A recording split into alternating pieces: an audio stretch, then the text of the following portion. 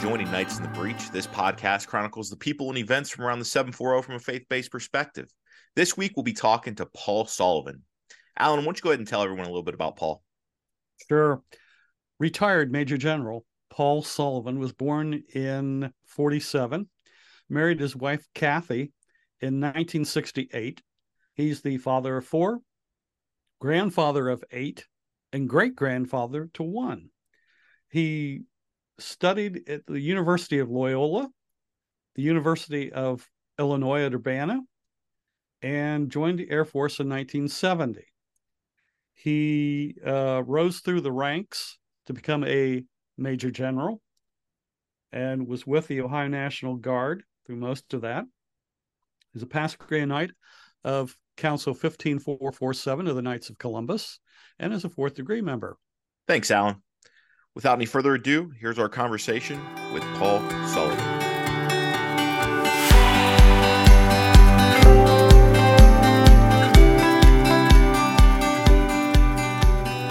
Hey, Paul. Good morning. Thanks for being with us today. Good morning. You're welcome. How are you, Alan? I am great on this wonderfully rainy day. Yeah, it is a little dreary outside, that's for sure. Paul, I know Alan mentioned a little bit about you in the bio, but just take a few minutes and introduce yourself to everybody. Paul Sullivan, live here outside of Lancaster. I don't actually live in the city. Married for 55 years, 4 children, 8 grandchildren, 1 great-grandchild. Did 37 years in the Air Force Air National Guard, kind of combination. Worked for FEMA for a while, worked normal stuff, a few odds and ends after that, and kind of completely retired right around the COVID time. Oh, okay. All right, yeah. You were born in Chicago, right? Correct. My dad had gotten out of the Navy, well, like so many men of his generation, the war was over, and he got married. He and Mom were from Iowa, and he'd gotten a job in the insurance business. He didn't even have his high school diploma. He kind of quit high school to get into the Navy and go off to World War II. And they settled on the south side of Chicago in an apartment to begin with. Now, the apartment, you really weren't supposed to have any kids in the apartment. Oh, really? So, yeah. So when my brother was born, they had an aunt that lived in northern Indiana, and they'd kind of ship him off there for a while, and then he'd be with them for a while. But when I was born, it was time for them to move. So they moved to the northwest side of the city. Glenview, Illinois is where I grew up. So that's the early part of life. I went to, was very fortunate. I went to Our Lady of Perpetual Help Catholic school. All of us did. 6 kids in our family, 4 boys, 2 girls. Birth order was boy, boy, boy, girl, girl, boy. My youngest brother is 16 years younger than I am. Wow. So he and I didn't spend a lot of time together because I was heading off to college about the time he was becoming aware of the family. So after OLPH, I went to Loyola Academy, Jesuit institution. Nice. Great people. They had just actually moved out from Loyola University campus out to the suburbs of Chicago to Wilmette, and that's where I went to high school. They got a good basketball team. Yeah. Sister Jean. Yeah, Sister Jean. Yeah, so, Sister Jean. Then I went to the University of Illinois down in Champaign, and my brother John went to the University of Illinois Chicago Circle. I mentioned John because he and I are only about 10 months apart in age, and we were in the same year in school throughout. What was that like growing up with a brother that close in age? We really had different interests. It never really felt like we competed necessarily. I was, more into sports. John was, I'd say more academically inclined. We both kind of followed fairly strict or strenuous academic careers. He went in the insurance business, which is what my dad was in. Okay. And I went off to became an aeronautical engineer, and then later went in the Air Force. I want to circle back real quick because you mentioned your dad and getting the GI Bill, right? He served in World War II. Yes. What can you tell us about his service? He went in the Navy. He was really anxious to get into the military because his older brother Art was in the Marines. So he just had to get in the military, and he had to have his mother sign for him because he wasn't yet 18 when he went in. Went through basic training at Great Lakes and headed west and was off to the Pacific. First action he saw was in Guadalcanal. I was on the ground in Guadalcanal, and As you know, an artillery shell or a bomb landed somewhere very close to him, killed his best friend next to him, and he got shrapnel in his back, and now he's back on a hospital ship going back to the U.S. Rehab for about a year or so. Got back into training. He was a CB, so got back into training and was back on a ship heading for Japan for the invasion of Japan when the war ended. Wow. Yeah. Wow. How old was he when his friend died and he got hurt? He would probably been either 18 or 19 probably. Wow. So, Paul, you have a father that was in the Navy, an uncle in the Marine? Yeah, my uncle. And you joined the Air Force? Did you not get any kind of a family ribbing on that? Like, well, you could fly planes? Of course, they didn't have that option. I lived in a better time. There wasn't. It would have been the Army if you were going to. So, yeah, of that generation, my dad and his brother were the two that went in because his next youngest brother was too young. But my wife, Kathy, she had several uncles that were her dad was in the Army in Europe, and he had several other uncles. And then my mom had several brothers who were in the Army also. Two of them were captured at the Battle of the Bulge by the Germans. Wow. My Uncle Art, my dad's brother, was the only man in this company to walk off Iwo Jima.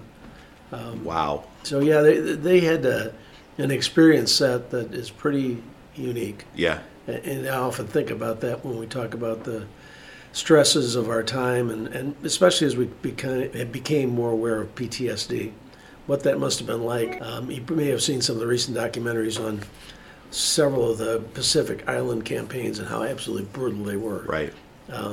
How guys came back from that and then just said, okay, back to life. yeah, now I'm going. Now I'll become a teacher or a butcher, baker, candlestick maker, and Man. I'm not going to carry all that around with me and turn psycho, which they didn't. I Right. mean, but they also they lived through the Depression too, and a lot of difference in the way the life expectations were just much different. Sure. Yeah, I mean, around, coming off World War I, Great Depression, Yeah. World War II seems like it right there. But you mentioned your dad was 18 or so. I feel like we expect so little sometimes of teenagers of that age, but they're in these times of war, there's all these heroic stories throughout. Mm-hmm. Your dad's obviously being one of them. What are you seeing in kids that age, young men and young women? I mean, you engage still. You talk to Sure. classes of ROTC kids all the time. Tell us what your experience has been like with them. Well, and beyond that, I think the other place that I intersect a lot with them now is I've served on the selection committees for our representatives for the different academies for probably 7 or 8 years now.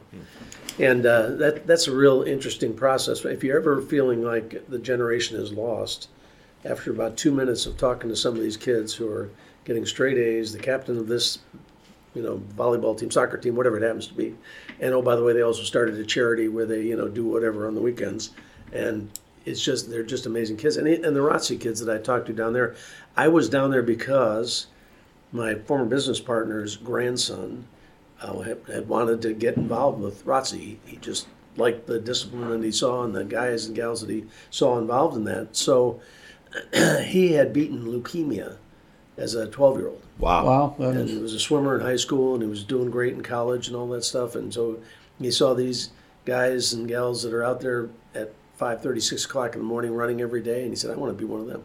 So there are those people out there. We had an interesting side note for around 2001, 9/11. For years before that, we've been offering full tuition to college for kids, and I was in the Air National Guard at that time, if they would sign up. And it was concurrent. So if you were signing up for 6 years, but 4 of those, or maybe 5, you were in college. And so an awful lot of those kids were serving and had no continuing service commitment. They were just serving. Now, all of a sudden, you're going to have to go to war. And you're going to have to go to war in some pretty ugly places. And we don't really even know exactly what we may ask you to do. Not one left. Wow. I mean, it was amazing. We have 5,000 Air Guards and about 10,000 Army Guardsmen in Ohio. And they shipped out. And I used to do the departure ceremonies for them, and I'd look at them, and I thought, I've got socks older than you are, and you're going off there to do some really nasty stuff. So I don't lose hope or faith. First off, this is a bigger deal than any of us are going to solve. If you don't believe in something, as I said, I might have mentioned, if you don't have something that grounds you, and you feel like you have to solve every problem that comes along all by yourself, you're going to fail. I mean, at some point you are just going to be broken because the process is that tough. Yeah. And so I see it over and over again. I see it even now. I mean, there is much to be inspired about in young people. It sounds like the two through lines in your life are probably faith and service, right? That's fair. And growing up, your dad's injury, I don't know how much that impacted his life as he got older. Yeah. But losing a friend that young, your father's faith never wavered, I'm sure. That's correct. And you saw that, right? Right. And he instilled that in your entire family. Very practical guy, though. I mean, overall, we did the rosary regularly, but as far as having the Bible out, not so much. Right. I mean, Dad was all about, as I think it was clearer then, the man's role, get out there and, keep the roof over your head, keep food with your meals, that kind of stuff. Yep. Raise your kids, pay the tuition for the Catholic school. So, a lot of pressure, you could say, but it was just, that's my job. That's what I do. So he worked very hard. He worked his way up from entry level to where he was the CEO for Lumberman's Mutual Casualty Company. He was James S. Kemper's right-hand man for years. I mean, he just was very successful in what he did. But he was constantly studying. That's the other thing I told these kids when I talked to them. It's about learning all your life. If you ever stop learning, you stop living. Yeah. So it doesn't matter how old you are. It doesn't even matter what it is you're studying. I mean, whether it's what ants do or what butterflies do or how you build a bridge, I don't care but learn. Yeah. You just become so stagnant if you don't. So, but yeah, faith is a big deal. It is the thing. It's like everything else. It's kind of the home base. It's wonderful to be able to go back to the house you grew up in. Unfortunately, mine, the one that Dad built has now been torn down and it's gone. But more important than that is to be able to constantly circle back, whether it's in this moment because something bad is happening, or in the bigger scheme of where am I going and what am I doing, the big questions of life, to be able to ground yourself in faith. If you can't do that, like I said, I don't know how people get by. Yeah. I enjoy how flippant some people are about God and faith and all that stuff, and they dismiss it. But I often wonder, okay, in your darkest moments.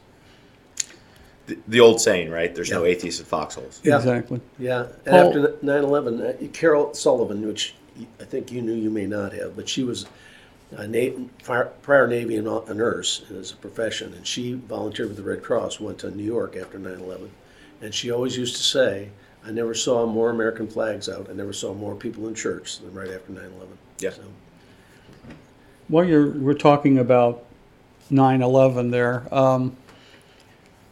that was a horrific day. And most of us started hearing something around 9:30 in the morning that something was going on in New York. And no one really had a handle on it. yeah. You were in the, for lack of a better word, the Air Force system. You probably knew what was happening or had a pretty good idea and what would be going on past that. You'd like to think. Let me tell you that story because it's kind of interesting. So at the time, I was serving in Ohio as the commander of the Ohio Air Guard, the assistant adjutant general, but I'd also been asked to step in as the deputy director of the Air National Guard for the nation. So in that role, they'd asked me to come. I was going over to D.C., a couple days a week, and we had great connections. In fact, when I was talking to those ROTC kids we talked about a minute ago, I told them they probably will never live at a time when you could go to the airport 20 minutes before your flight, go direct to the gate, and just get on. I flew, as a side note, I flew yesterday, and I was at baggage trying to get my bag checked for an hour. So that's before security and all of that even. You know? So, sorry, go ahead. Yeah, no, I mean, it's just what changed. Anyway, so I had a flight in that morning, 9/11. I don't know if you remember the day, but clear blue sky all the way from here to D.C. Just a gorgeous fall day. Landed at 8:15, I guess it was, in Reagan National Airport, which then was shut down for 30 days after all that. But anyway, it was right next to the building we were having the meeting. And normally we met in the Pentagon. I was doing the overall readiness assessment that day, classified assessment for the Air National Guard. So I had all the directors of the Air National Guard in a vaulted, what's called a skiff, secret area.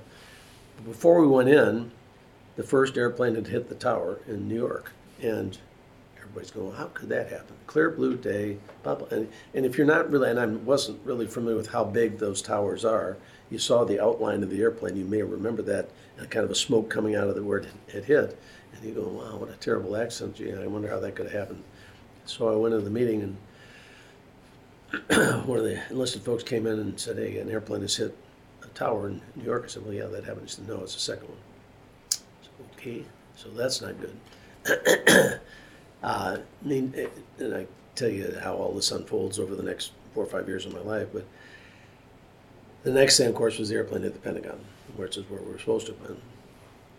So I turned to the directors and we closed all the classified books, and I said, you need to go back to your sections. The country's going to ask more of you today than it has asked of you in your career. I said, I don't know what that is. But so then comes do you evacuate? So I'm in a 14-story building. Do you evacuate the building? Because nobody, you'd like to think we know what's going on. We did not. In this short space of about the next hour or so, there was a report that a bomb went off at the State Department, that a bomb had gone off at Reagan National Airport. I mean, these are just, somebody hears a loud noise and all of a sudden. So then the federal government decides to send everybody home. Now, if you've ever been to D.C., on a good day, it's hard to get around. If you ever send everybody home, it's gridlock. Yep. And the inner belt that goes by the Pentagon was closed because that was right by the Pentagon. The Pentagon was still burning. So we got organized. I talked to the guy who was in charge of the building. They turned off the air conditioner because it was inhaling the smoke from the Pentagon into the building. Yep. Well, at any rate, they decided that, they would release everybody. And I told them, I can get back to Ohio. Don't worry about me. And he said, no, I want you to run the crisis action team out of Andrews Air Force Base. Okay. So we got in a car, and it was amazing. When we got out of that building in the car, we had some priority so we could make our way through traffic. It was absolutely silent. Nobody was honking at anybody. I mean, the cars were just gridlocked everywhere, but nobody was, shaking their fist or screaming or yelling, because there was a real sense of we don't know what's going. We don't know how many, where, how. However, of course, the other aircraft had crashed in Pennsylvania by that time. So we got, because of what we were doing, we were allowed to get on that inner belt. So we got up to the top of the ramp there, and which looks right down to the Pentagon. It was still burning. People were running to it, and people were running away from it. So got up to Andrews, and we had no real experience of just locking things down and who comes and who goes. On the average day on an Air Force base, people are coming and going all the time, deliveries and moms, dad, people live on the base and all that stuff. So they had everybody stopped. They had dogs going through every car because nobody knew how broad this was. And they parted the waters so we could get on base. And I didn't have a suitcase, but spent the next 51 days there. And for the next 30 days, I never had a day off. I worked overnight. The overnight shift started at about 5 in the afternoon, finished at about 5 or 6 in the morning, and then we do the debriefing handoff kind of a thing for all the air activity. There were no rules of engagement for shooting down an airliner. If you remember, you may or may not, but prior to that, when there had been a hijacking, they'd go someplace and land. There were demands. They'd keep the passengers hostage. Other than in some fictional accounts, there was nobody that really said, boy, this is probably going to be the way they would attack us with 4 or 5 airplanes, crashing into buildings. And again, was it going to be 4 or 5 or 10 or 12? Nobody really knew. So the FAA invoked a thing called SCATANA, which is nobody flies. And anybody that flies can be shot down. So we went from having 4 units on alert, and it was really a low response alert prior to 9/11, to having 25 units on alert within a matter of 24 hours, but we had to kind of on the fly figure out the rules of engagement. Because at the time, 25 or 30% of the aircraft in the country didn't have a radio or a transponder. So Farmer Jones, who owns his airplane, always flies over to his brother Fred's, wants to go talk to Fred about what's happening today, and gets in his airplane and takes off. Well, according to what the FAA said, you could shoot him down. Wow. So we didn't do that. But of course, at some point in time, we began to get it all sorted out. But it was really interesting. So I was able to pass a message to Kathy. I couldn't talk to her. Pass a message to her that I was fine. And then went to work. And a couple days later, I found out that my brother John, my Irish twin, had been in New York. And he works for a company called Aon. He's a regional CEO for Aon. They were in a meeting room, supposed to be in a meeting room on the 104th floor of the North Tower. But they had too many people for the meeting room. So Wow. they went back to the hotel across the street and met in the Millennium Hotel, which is where they were staying. 34 people from his company were killed that day. Wow. He said he can remember coming out of the Millennium Hotel, which has since been torn down too, and hearing this like bags of wet cement, people jumping. Yeah. Wow. Then he has to work his way off of Long Island as the buildings then start coming down in the big dust clouds.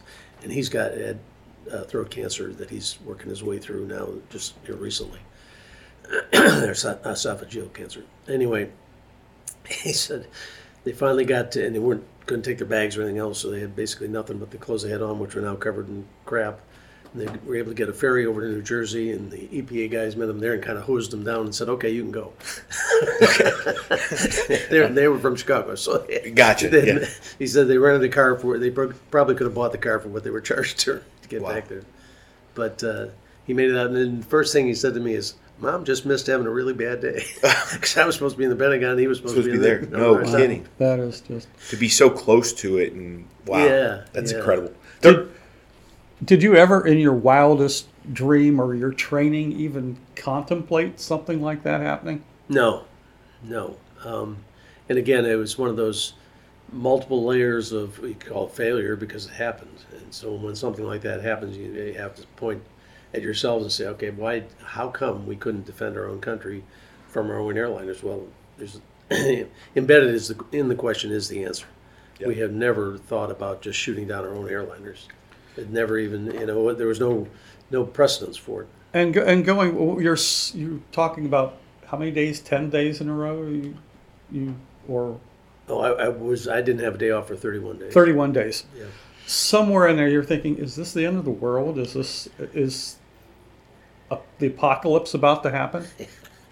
Yeah, well, I tell you what got really old in the first 24 hours. I worked, got to Andrews, went on duty, worked all night, and there are all kinds of stories from that night of goofy things that were still going on as far as people flying or doing stuff that you wouldn't imagine anybody would do given the severity of events. But anyway, I went back in the Pentagon then the next morning because we had to brief the Chief of Staff of the Air Force, Secretary of Defense on the whole air picture and what we were doing about all this stuff and rules of engagement and all that. So no, it's one of those unique situations. But my mom had a favorite saying, and all of us kids remember, said, "What will be, will be." I mean, you just keep moving forward, and you can't prepare for something like that. And COVID was sort of another repeat of you can't really. Why did we handle it? If you feel we handled it poorly, why? What would you have done better? And some of it is even though we had drills about the Spanish flu, but when I was in Northcom, we had drills about what if another Spanish flu happens in the country, but it really wasn't anything like COVID was. I mean, we were more concerned about everybody is so sick that they're dying, they can't run the nuclear reactors and run the railroads and run the airports and everything else. How's the country going to function? But so and 9/11, it was really first was figuring out how big was it, who did it, why did they do it. So there's the who, what, when, where, why, the 5 W's, and then the so what. What are we going to do about it? So that unfolded, and it took a while. You sometimes forget that was September of 2001, but it was really a year or so before 7, 8 months before we really could start to impact what we were going to do and put us in a situation that we had never been in. We were fighting an ideology, not an army. And so I once I was sitting in one of these strategic meetings, we were talking about all the things we were going to do. And I said to somebody, we better define victory early on or we're going to miss it. And to some extent we did. What you can't make an ideology go away. You cannot. I mean, unless you were really, really brutal and really just kill everybody. And I'm talking men, women, children, anybody that even knows somebody who knows somebody. And we're not going to do that. You're talking about like Nazi Germany. Yeah. Essentially. And they failed too. So you're not going to do that. So what are you going to do? Yep. And the answer is containment.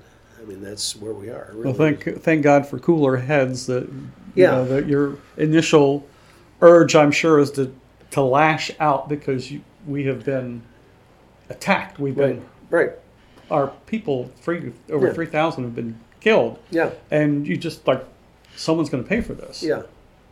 That's exactly right. I mean, let's sort out who did it, why did they do it, Right.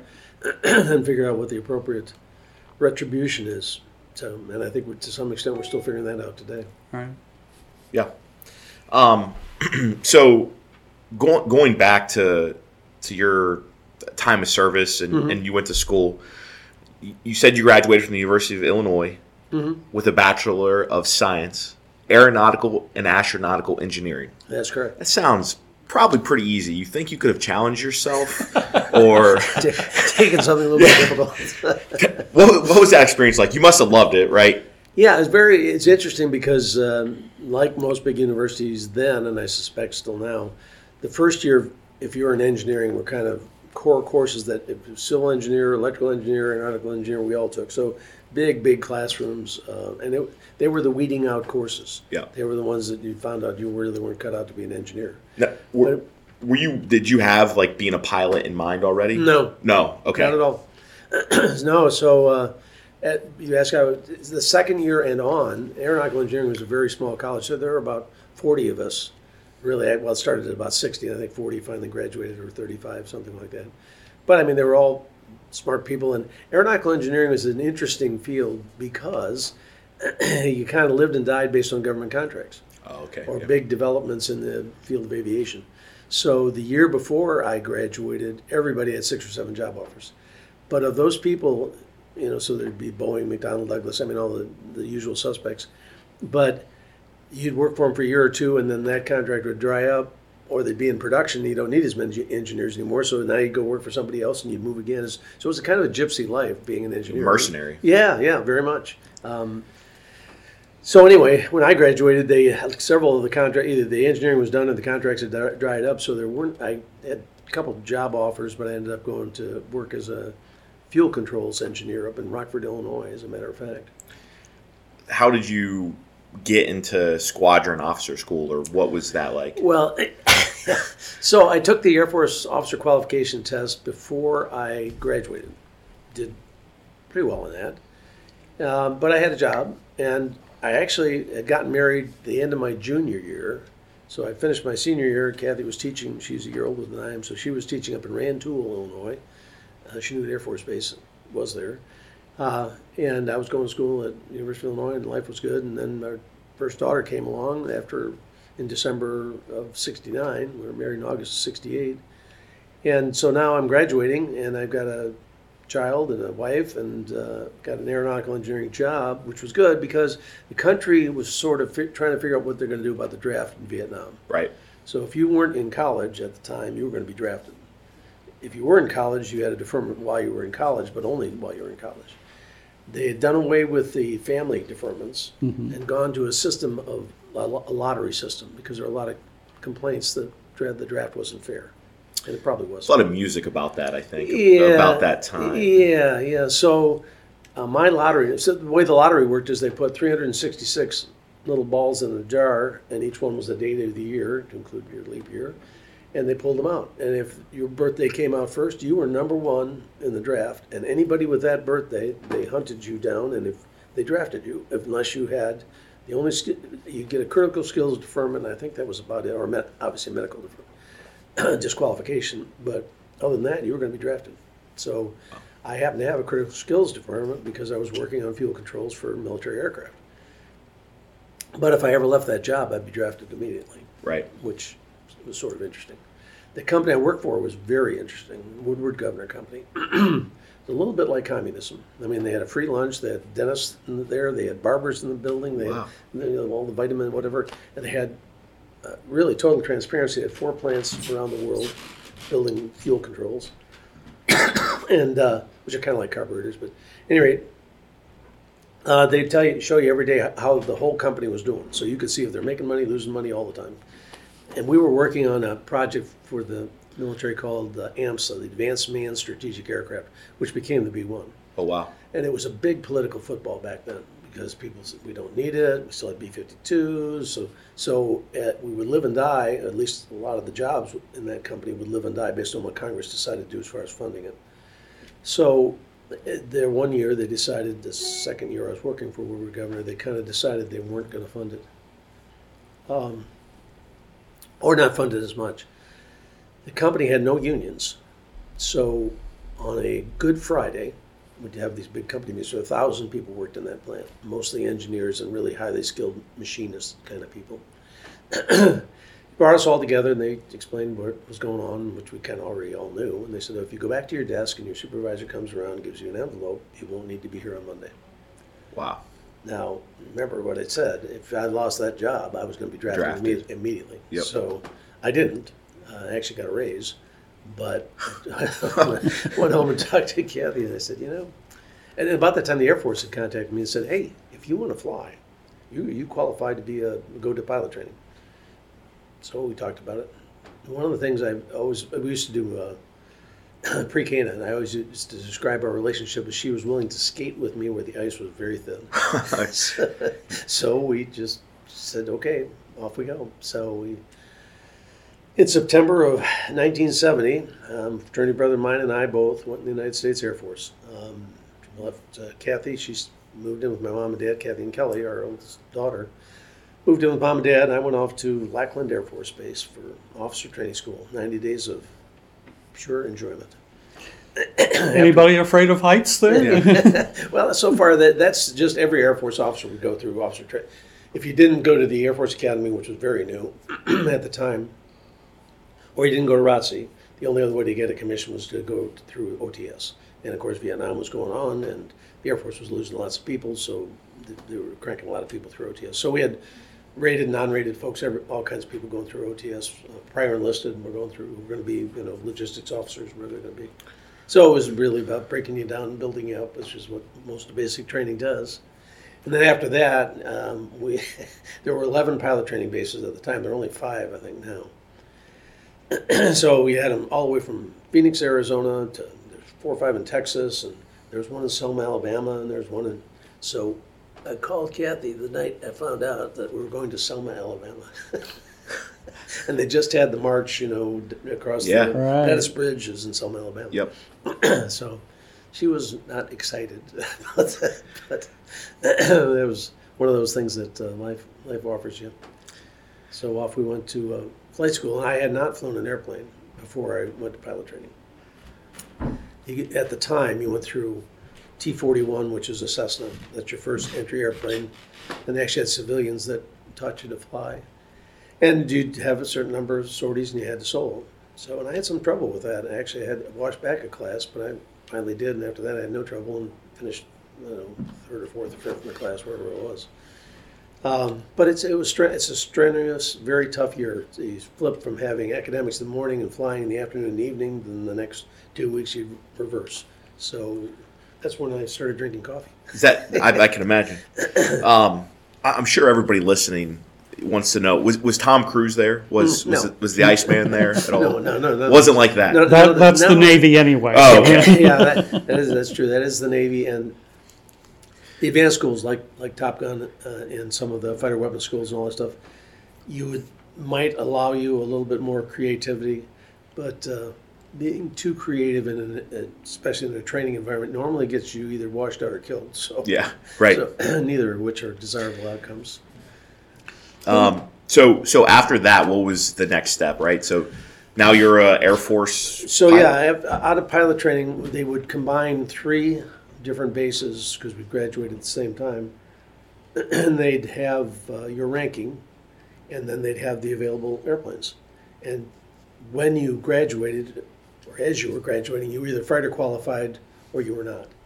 So if you were a fighter instructor qualified, I should say. And I was, fortunately. They only had actually 2 fighters for 70 slots. And so those were off the board before I had a chance to pick. And so I took a T-38. I became a T-38 instructor right out of pilot training. So then I went off to instructor training and land survival and sea survival, which didn't make a lot of sense to me since I was staying in the United States anyway. Right. But it was further abuse and further abuse and a lovely time. So let's talk a little bit about some of the aircraft you've flown. You mentioned the T-38. You've flown a T-37. Yeah. F-100. Mm-hmm. A-7D. Mm-hmm. Lots of time in the A-7. F-16C. Mm-hmm. Now I know I just impressed everybody with my knowledge of military aircraft. Yeah, well done. Paul is the first person that you can he has his own Wikipedia, so you can find the information there. What was your favorite aircraft to fly, and why? Well, the F-16 that's every pilot's dream. It's the first airplane I ever flew that the stick didn't move. Prior to that, and the stick always used to be right there in the middle, and it was off to the side. So you had a side stick controller, and it did not move. It was based on the pressure in your hand. So, left, right, up, down, it's just pressure in your hand. And I used to call it a thought machine. It had so much thrust, and especially when it was clean, when you didn't have a lot of bombs and fuel tanks or whatever on it. The thing that if you wanted to be over there, you just thought about it, and you were over there. If you want to get behind somebody, you just thought about it, and you were there. You could pull 9 Gs, if your body can stand it, you could pull 9 Gs in that thing for a while. And that hurts. You've done it. Oh, yeah. Yeah, not yeah. Paul, I'm sorry. Did you have a lot of time? I'm not sure. Were you primarily by yourself? Did you have a wingman off to your side on most missions? Yeah, normally you're always flying in either 2-ship or 4-ship formations. There occasionally you could take an airplane up by yourself. Usually a functional check flight, an FCF flight, where the airplane's had a problem, they fix the problem, I think they have it, needs a flight, go fly it and bring it back. I wouldn't want to be that guy. Actually, we think it's fixed. Here, give it a shot. Yeah, it's actually okay. But the other time I got to take an airplane, we had done real well on an inspection when I was an instructor. And they needed some T-38s that I was instructing in, flown out to the Nellis area, out to Northrop. And we were going to pick up a couple new ones, drop off a couple old ones, so we're going to do something with them. So we were just kind of giving the keys to the jet. It's like trading in a Buick. Yeah, giving the keys to the jet and told we had 2 days to get out there and 3 days to get back or something like that. Go in and we go anywhere we wanted. So you had a lot of time to enjoy the scenery. Yeah. What's that like, being up kind of by yourself? You've got another guy out there, but yeah. You don't just have. looking around. It's interesting. You have no sensation of speed unless you're close to something. So clouds were a lot of fun to just zoom around clouds and pull lots of G's around a cloud. Get down low when we're flying low levels. And initially they wanted to keep you above 500 feet because too many people were tying the record for flying low. But eventually they figured out you had to get down to at least 100, maybe 300 to be underneath the radar. That's the only reason you fly low, really, because you can't see as well and you don't have as much reaction time, and lots of birds fly low too. So, we lose airplanes that way. So, but there you get the real sensation of speed when you're down low. Or, of course, obviously when you're doing air-to-air combat, if somebody's coming at you at 500 knots and you're doing 500 knots, when they go by you, it's 1,000 knots, and that'll catch your attention when you pass somebody at 1,000 knots. But you're over 3,000 hours in the air, right? Mm-hmm. Yeah. Any close calls or any crazy? Well, I ejected. It's okay. Yeah, tell us about that. Yeah, I was. So my Air Force career went 7 years of active duty in the various roles there, and then I got out, went to work for Rockwell here in Columbus. I'd never been in Columbus before, but they offered me a job, and I'd worked with some Rockwell engineers when I was still in the Air Force. So off we came out of the Air Force to Columbus, Ohio, and I got in the Air National Guard here at Rickenbacker Air Force Base, Air National Guard Base. And after a year of working for Rockwell, one of the guys I was with said, hey, there's this whole new software thing starting out. IBM is coming out with the smaller computers. They need people to write software. I thought, I can do that. so I... It's probably a little different day to day than what you're used to. So now we've got 2 kids and another one coming. And I went home and told Kathy that I was going to start a business. Whether I was flying part-time in the Air National Guard.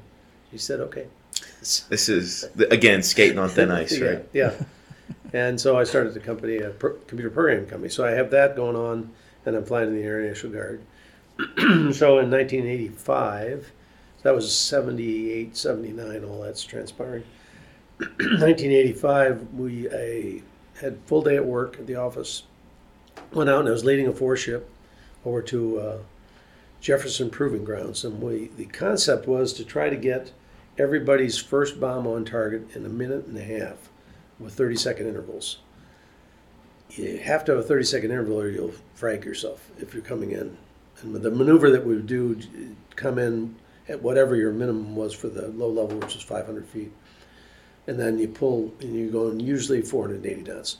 Pull up to about 1,500 feet, roll upside down, roll out, drop your bomb, pull off. And from the time that bomb hits till the next one hits, and I had briefed it so we were coming in from all 4 different directions. So you never want to be predictable. That was part of the exercise, don't be predictable. And you never want to hang around the target area. So that was the plan. On the way into the range, further context, the A7, which is what we were flying at the time, was having engine problems. Known problem that the engine might come apart. Now the A7 is a single engine airplane. So if the engine fails, you don't have a whole lot of options. And the military was installing what was called a help kit in the engines, but it wasn't funded to get all of them done at once. So the airplanes we were flying didn't have the help kit in them yet. So that's the background on that. Anyway, so we're flying into the range, and I'm leading, and about the time we're supposed to hit our action point, our initial point, the firelight comes on, and it feels like I put the speed brake down, and I look down, and the temperature's going way up, so I was going fast enough, so I just popped up. And I called the range officer, Larry Williams, and he and I had a long history together. By popped up, you mean? Pulled up from 500 feet to Okay. Probably 2,000 or maybe 3,000 feet, about whatever my energy I had. So I traded energy for altitude. Gotcha. Which gets you time. Yeah, and I called Larry, and I told the flight that I had an in-flight emergency. And so the number 3 and 4 rejoined, and they went up high, 8,000 or 10,000 feet, and my women kind of closed up on me because we were flying in a battle box, which is 6,000 feet, 6,000 feet. So everybody's 6,000 feet apart in the square, Gotcha. kind of a thing. And then at the action point, my women and I were going to the right, and they were going to the left, and it was all going to work out magically. But we didn't get that far. So I called Larry and told him I had an in-flight emergency. He said, well, Cincinnati is down to the southeast for 25 miles. I said, no, Larry, the airplane's staying with you tonight. So the Jefferson Proving Ground Range, if you think of a long rectangle, so we were coming in from the north, so it's north-south rectangle. The south side, the Army had been using for years. They'd fire artillery. And so it had a series of alphabetically named roads. And anything south of H Road was where they would fire. So when I told Larry the airplane was standing there asking if it was hot south of H Road, because I didn't want to fly down that far if they were shooting. If they're shooting it, yeah. Thought that would be it's a good question. Thought that would be a bad plan. So anyway, zoomed up. So the parameters are if you're out of control in an aircraft, you eject at 10,000 feet. If you're under control, you're supposed to eject at 2,000 feet, 1,000 feet minimum. Well, 2,000 feet, and I'd gotten up to 2,500. So this long rectangle, and I'm flying south in this long rectangle. The wind was actually out of the north, if I remember. Yeah, the wind was out of the north. Anyway, I look up, and there's farms on either side of this long rectangle that isn't all that wide, and I'm thinking, no, 2,000 feet's too high. This airplane, I'd jump out of it, it could fly off the range and hit somebody. So I'm going to stay with it. So I got down to 1,000 feet, and now I was down to, 200 knots or 230 knots. So the airplane is going to come down. And you were in the checklist and all the stuff, the switches you're supposed to do, because nothing you can really do about it. The engine came apart, so. Anyway, about that time, my woman gets a little too close. I told him to move out. He goes, about to eject. I said, move out. I don't want to hit you. That would be bad. So, about 800 feet, I think I jumped out. And it gets so quiet. I mean, everything is so hectic when you're throwing switches and the lights are flashing and all this other crap. You pull the handle, and just like I said, with adrenaline causes, it just takes time and just expands. A second is like 2 minutes. Yep. So I actually remember seeing the airplane disappear under my feet as I'm coming out of up the rail and out of the thing. Fortunately, the canopy separated first. Canopy's still in my basement. Oh, you got it. Nice. Yeah. And the ejection seat. Yeah, I got both those. And the parachute, which is all junk that will end up in the trash someday. But at any rate, so up I go, and I'm thinking something I'm supposed to do right away. Oh, yeah, I got to check and see if the parachute opens. So I turn my head, and there's a pilot chute that comes out first, and then the big chute comes out. The pilot chute had come out, and it yanked the big out, and so the riser hit me right in the side of the neck because I had turned my head to see if there was a parachute there. Well, the parachute opened. That was good. Remember, I said, so I'm flying to the south, the wind's out of the north. And I'm watching the airplane hits, and there's a big fireball. And I'm thinking, ooh, I'm going towards the fireball. Yeah. This is not good. Another problem. Yeah, another problem. So there's a way to steer those things. There's what's called a 4-line cut. There's 2 little red loops on your parachute risers. And you grab one and pull it, and it creates a lobe in the parachute so that it's more steerable. Well, there wasn't a lot of time for that. So I just grabbed the riser and pulled it, and the parachute turned a little bit, which was good. So now I wasn't going towards the fireball, so that was good. Now you're going to land in the trees, because this is a forested range, heavily forested range. Now there's some stuff about that too. If you're down in the trees, you can catch a branch in the neck, a branch in the gut. So you're supposed to make yourself as skinny as possible. So you just gotta get close to yourself and give yourself a big hug. Now you're coming down through the trees, which in itself is good, except that all the practice you've ever done for parachute landing falls, you kind of have quite a different position to, as they hit, shift, and rotate is the way you do a parachute landing fall, so you don't break your legs. But when you're worried about the trees, you really can't get in that kind of position. So it turned out the parachute risers were longer than the tree was tall. So instead of catching me up in the tree, I hit the ground. Oh, no. And it turns out I found out later in the afternoon, this was evening already. I'd broken my back, and it's a small bone in my back, but I got over that. All things considered. Yeah, all things considered, I got up and counted all the big pieces, and they were all there. So at some time, do you remember doing a lot of this, or did your training just kick in and it was just? It really bang, was, bang, as far bang, as everything up through the jumping out of the airplane was all training. We had a simulator there. We had simulated engine failures, all the way up through ejection. So, yeah, it was all, you did this, you did this, you did that. Your altitude is this, your airspeed is that. You got no thrust left, so you're coming down. Time to get out. And you get out, and then that's what I said. Then it gets really quiet, and then you start thinking about all that other stuff from my parachute landing training I'm supposed to be doing. What are the farmers obviously know what's happening there, but if they're that close, right? They got to be hearing that all the time. They certainly hear airplanes all the time. Yeah. How much they could tell the difference between that and artillery shells, I couldn't tell you. Right. Yeah. Right. So. And keep me honest here, your last promotion was to Major General? Correct. Explain kind of how you got to that point in terms of, how was that the next step? What had you done just before that? And what's the role of a Major General? Well, of course, it depends on exactly that. Why are you being promoted? So I had gone through the squadron ranks, and I was selected to be the operations officer for the state of Ohio in the Air National Guard, which was an 06, a colonel position. And then from that, they had a vacancy for the chief of staff of the Ohio Air National Guard, which is a 1-star. And I was selected for that. And it was promotable to 2 stars, and at the time they promoted me to a 2nd star there. So that's how I got the 2nd star. It was to be the commander of the Ohio Air Guard is what it amounted to. So my job was for the 12 units we have in Ohio at the time, and 4 of them were flying units, was to make sure they were getting done what they needed to get done. And we had great commanders. They were really taking care of the day-to-day stuff. But it's a constant struggle, not just in the Guard, on the active duty or reserves. It's maintaining the equipment, keeping the training going, and getting people to come into the organization, and the discipline issues that you have.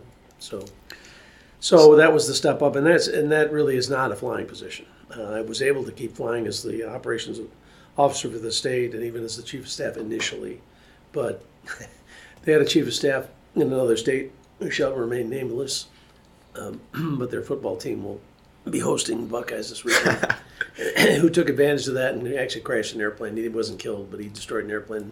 Somebody said, well, why was he even flying? Because you don't have an operational role. You're not going to send you out in the first wave of the next attack if you're a 1-star or 2-star general. There are a few that did lead significant attack elements, but they hold different role. So that's what the job was. The job was to keep the organization moving forward, and I was selected for it, and there we go. And the other jobs that I had after that, at the National Guard Bureau and then at NORAD Northcom, were all 2-star jobs. So, okay. Yeah. Since a lot of your career, you said you were skating on thin ice. Mm-hmm. Was there any thought to continuing on in the Air Force? Yeah. So I had 7 years in, the way that unfolded. So I was an instructor, and then through 75, I believe it was. So Vietnam is done now, and people are coming home, and the Air Force is pretty much getting rid of a lot of older fighters, but the new ones, F-15, F-16, haven't really come online yet. Again, it's all about funding, how fast you're going to build them. So we had a lot of guys who needed a next assignment, but there wasn't necessarily an airplane there. So because I was an engineer, I went into weapons development down in Eglin Air Force Base in the rated supplement. And I was supposed to fly down there, but that did not materialize. So coming out of that, now, when you first go in the Air Force, you don't have a regular commission, you have a reserve commission. They offered me a regular commission, which I had accepted. So I had to resign that if I got out. And I talked to Kathy about our next assignment was likely going to be a heavy airplane, not a fighter, and it was going to be perhaps in Minot, North Dakota. So I talked to her and said, I really don't want to do that. And I'd gotten a master's degree by that time, too, while I was working in weapons test. University of Florida had a remote program, so I could take classes and work, and it was all good. So that was in industrial systems engineering. So I had that, and I figured, man, I like working, and I'm reasonably competent, so I'm just going to get out. So again, Kathy said, okay. So we came up to Columbus, Ohio. So that was kind of the why the first time off active duty. But I knew I wanted to fly, and I was fortunate that, like I said, Ohio had a lot of flying units, which I didn't necessarily know when I came to Rockwell. Is there any specific reason for that? Just the way it unfolded after World War II. Okay. So the Red Tails were originally actually stationed here in Ohio. So yeah, there were opportunities, and I was fortunate enough. I went and flew with the Army helicopters because there was a guy at Rockwell that was in the Army Guard, and we'd go out and fly a helicopter just to see if I wanted to do that. But at the same time, I talked to them down at Rickenbacker, and they accepted me, and rest is history. Here we are. Yeah, the rest unfolded. So you've obviously had a long, storied career, and we're just barely scratching the surface, right? We haven't even really talked about Vietnam. Right. But well, yeah. As your life is unfolding, you get married, you have kids, you're in the Air Force, you're in civilian life. Faith, again, is a through line through the entire thing. Mm-hmm. What does that look like, being a Catholic in all these places? And, getting to Mass is probably not an easy thing if you're, in the air for an entire Sunday or wherever the case may be. Just tell us a little bit about that experience. Yeah, what shouldn't have surprised me, I guess it did the first few times I noticed it, is really how much faith there is in the military. And I mean outside faith in the military, but people in the military who are people of great faith. Not necessarily all Catholics. Right. But people of great faith. And it just shows. I mean, as I said, you've got to believe in something higher. Because if nothing else, we always used to say, no plan survives first contact. If you think you're in charge, you're very confused. I mean, if 9/11 taught us anything, it was that we didn't see that coming, and we didn't really know how we were going to respond. And fortunately, we didn't all kill each other, kind of a thing, and we didn't really go nuclear and start lobbing nuclear weapons at somebody just for the heck of it. So along the way, you just encounter people that really support that idea, that they understand. If you say, hey, I got to get to church today, okay, yeah, we'll cover for you, go. And also, I remember being in Bosnia, and I was flying with one of our units who was delivering supplies in there, and chaplain came out to the airplane, did a mass service for us right there at the airplane on the hood of a Jeep kind of a thing, and off we went, Wow. Flying down range. So, there's great respect for whatever your religious beliefs are in the military to try to honor those and give you an opportunity, whether you're a Muslim or a Jew or a Christian or, to practice your faith. That's always been there. Wow. And I know the Air Force can't actually go out and tell someone, hey, maybe you should get to chapel or something. But, Yeah. but what do they do for those that don't necessarily seek a religious answer to the stress that you all have to be under? Yeah. Does the Air Force have programs for that? They have developed a lot of programs lately. It's interesting because over the last several years now, we've had more losses due to suicide than we've had combat losses in the Air Force. And every one of them, of course, you've got hundreds of thousands of dollars in training, if not millions, involved in some of these folks, besides the fact that they're just good people, exceptional people that wanted to serve anyway. So what happened, what went wrong? So there's been a lot of work to try to understand how can you support somebody early on. As far as proselytizing, that's frowned upon. We've had some general officers lose their jobs because they're up there thumping the Bible and talking about that for the obvious reason that, hey, if the boss says I have to do this, I guess I have to give up my religious belief and do what he does. So we don't do that, or shouldn't, and don't, by and large. But as far as trying to convince folks to avail themselves of any and all support that's out there, a lot of emphasis on trying to get, if you needed psychological support, trying to take that stigma away from that. You're not weak because you had to go talk to somebody. It's just a part of coping for a lot of people. And again, I firmly believe, it's my belief, that a lot of this is because of the lack of faith that we see in too many people. When you finally get the promotion and you realize it's just more work, where am I going and why am I doing this? There will always be failures in life, and when you fail at something, what do you say to yourself? I guess I'm no good. I guess I should quit. I guess that's it. Or do you say, hey, wait a minute, I'm here for a reason? I remember so well our granddaughter Riley asked me one day about that. She said, if we're all trying to get home to God, what's wrong with suicide? And my answer was, we're all here to do something. We don't get to quit. Yep. So, when our time comes, we're all going to go see God, but there's a time for that, and you don't take that in your own hands. And that's the message I think that's hard to get across to folks. If you have no belief that there's anything else, if it's just about, the next big promotion at work or the next car or the next relationship, those things tend to let you down from time to time. Sure. So it's helpful and essential to me that you have some sort of faith that you step back and you just say, I get it, or I don't get it, but there is a God and he gets it. He gets it. Yeah, so we'll just keep doing our part and it'll work out the way it's supposed to work out. What we're going through right now, it's very tough on this community, but I've gone through this with closing units, and we had a great fighter unit down in Rickenbacker. We won all kinds of awards. We were top notch every time we were inspected. They closed us down, took our fighters away. Why? Because we had so many flying units in Ohio. Other states didn't. They didn't have enough fighters to go around, so we lost the unit. That was tough. Yeah, and I think everybody has a different perspective. Yours is very unique in the sense that you've been a part of so many things, and something like that, where they shut down the unit, they ship it away for, again, everything seems to be going fine, right? Yeah. How do you move on from that? Like, what's the response? Yeah.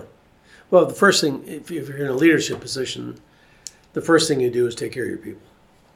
Try to get with each and every one of them as much as you can, and as time permits, to talk through all right, it ain't the end of the world. This is where we're going to have to go. This is life now. So what are we going to do next? What do you want to do next? For some folks, they already had 20 years in, and they could retire if they wanted to retire. For others, we got them placed in other units, other fighter units. For our weapons, these are kind of unique skills. It's great to be a fighter pilot, but if you don't have fighters around, right. So what? Who cares? You're just a pilot. You work as much as you can with each individual. First, you try to understand the universe of possibilities, everything from retirement to going someplace else. Now, the Guard is unique because people join the Guard because we stay in one town. We may deploy all over the world all the time, but we come home to a single place. We don't get, reassigned all over the country. The reserves are different. They do reassign over to different units. And of course, active duty, you move around all the time. But so it's tough. It's a very tough thing, and you don't want to minimize that. On the other hand, you don't want people to just get stuck. The bad thing happened. Now I'm going to be angry the rest of my life. What's that? Where's that going to get you? So you got to figure out how you're going to. An overworked phrase about lemonade out of lemons. That's not really the way it works. I mean, it's still lemons. Right. But there are people in worse shape, and I think you've all, I'm sure you've read or heard that talk about, I lost my hand and I felt really bad till I saw the guy that had lost both arms, and so on and so forth. When I was in D.C., assigned to D.C., I used to go over to Walter Reed to visit any of the kids that were coming back. They were shot up, beat up, pieces and parts missing and all that. And the resiliency that I saw in some of those kids. One guy was in the Army National Guard out of Pennsylvania, mechanic, was working on a helicopter in Iraq.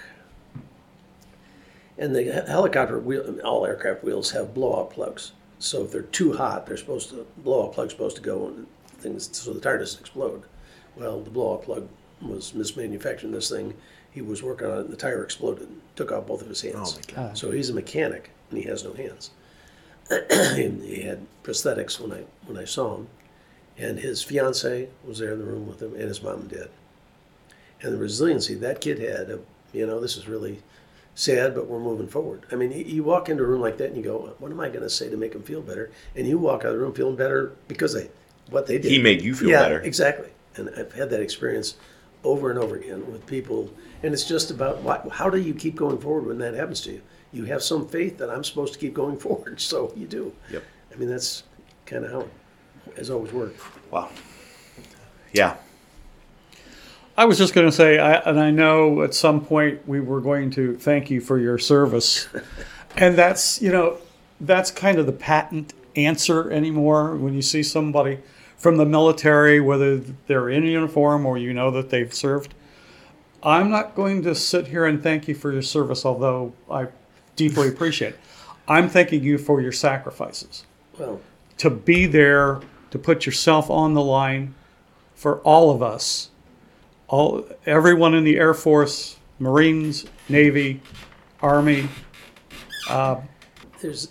It's a debt we can never repay. Well, I appreciate that thought. There's a point in your career, and I heard this phrase first used by a senior officer, the cloth of the nation, where you understand what an honor it is to wear the cloth of the nation. So it cuts both ways. I mean, a lot of people work their whole lives and couldn't tell you why they did what they did. Or when you wear the cloth of the nation, you know why you're doing what you're doing. You're protecting the nation. So it was an honor. And the people you work with are the most incredible group of people you'll ever meet. I went to so many different retirements, and I always heard the same thing, especially fighter pilot retirements. You think, well, I'm going to miss flying the fighters. And certainly that's true, but what you miss are the people. I mean, there's a relationship there. And I think that's, as we look at what's happening with St. Mark right now, that's the difficult thing. It's the people. Yeah, it's not about the facility and the parking and the this and that. That's there too, but it's about the people. Because that's what makes up this parish. It's the people. Yeah. It wouldn't be the same if there were different people here, Yeah. right? It's the community of St. Mark. Exactly, but you have to have the faith that there will be other communities and other things that will allow us to grow in our faith. I believe that. I don't yet know how that's going to shape out, even for our family. I mean, we have some mobility issues in our family, and so it may not be that possible to go to St. Mary's. We're going to try it for a while, but we'll see what happens. But I just believe it's going to work out. The military does a pretty good job of doing spouse recognition too, I think. And that trickles down also to your kids. Yeah. I mean, Dad can't be here for this or that. Yeah, so here's that faith thing again. In 1985, I ejected in July of 85. In December of 84, a fellow that I flew with regularly, and he was full-time at the base. I was still doing my computer programming business, but he was full-time out there flying A7s. Great pilot, just exceptional.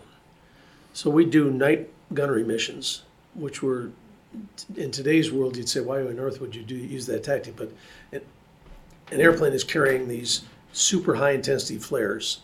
He comes over the target first, drops 2 flares off, boom, they have parachutes, they float. while they in that time that you have illumination. You drop everybody else drops bombs, and then you rejoin and you go home. So we done that the week before, and I'd been with him. On that Thursday night, his daughter and wife and Kathy and I and our daughter were at a little play in Lithopolis, and he was killed. Ran to the ground, killed. What happens is the flares create a false horizon. So if one falls faster than another, you think this is the horizon, but it's not. You're going down. And he was rejoining on a guy at night, and again, people would say, why on earth would you do something that dangerous? Well, at the time, that was our best night attack tactic. Anyhow, so he was rejoining the guy. He got too low. He hit the ground and he was killed. So I can remember how hard my daughter hugged me the next day. So yeah, lots of sacrifices that the whole family makes. But his faith. If you don't, even when he was killed, there's this sense of, okay, but we're all moving forward. And we kept in touch with the wife and the kids, and still are today. So it's just what you do. But accepting that is just matter of fact, day to day, every day, your spouse and your kids are making a great sacrifice to support a military lifestyle. And the service has continued for you, right? Even in civilian life. Sure. I know one of the things you're involved in is foundation dinners here, right? You do that pretty often. You want to talk about foundation dinners, foundation shelters? Yeah, Ed Klum, the story I have, and I knew this from before I went back on active duty in 2003, had started had a Volkswagen dealership, and he turned one of the garages into the foundation dinners kind of thing, and then he turned another garage into foundation shelters. And I used to tell people when I was a two-star general that what I want to do when I get out of the military is work for Ed Klum. he was in the Air National Guard, I believe, and he was an enlisted guy. I don't know if it did 20 years or how many years he was in there, but so I never achieved that goal. I didn't go to work for him full time, but our kids have worked in the shelters and the foundation dinners, and I've been over there a bit. We, as the Knights, and part of our role, of course, is to support the ministries of the parish. So we're really supporting the ministry of the parish. We were only 6 times a year we're over there doing it. And Dave Holscher and Emmy do a lot of that, most of it really right now. And then I step in whenever it's necessary. But if you want to really try to understand how tough life can be for people, working at the food pantry here at St. Mark or Foundation Dinner, we actually encounter people that are really working hard, just they get no traction in life. Yep. For any number of reasons. They just can't get any traction in life.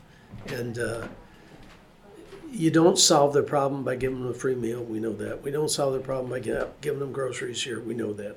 We just try to make it a little easier for maybe them to take the next step forward, whatever that is. Sure. Yep. Keep them going, right? Give them some hope. Yeah.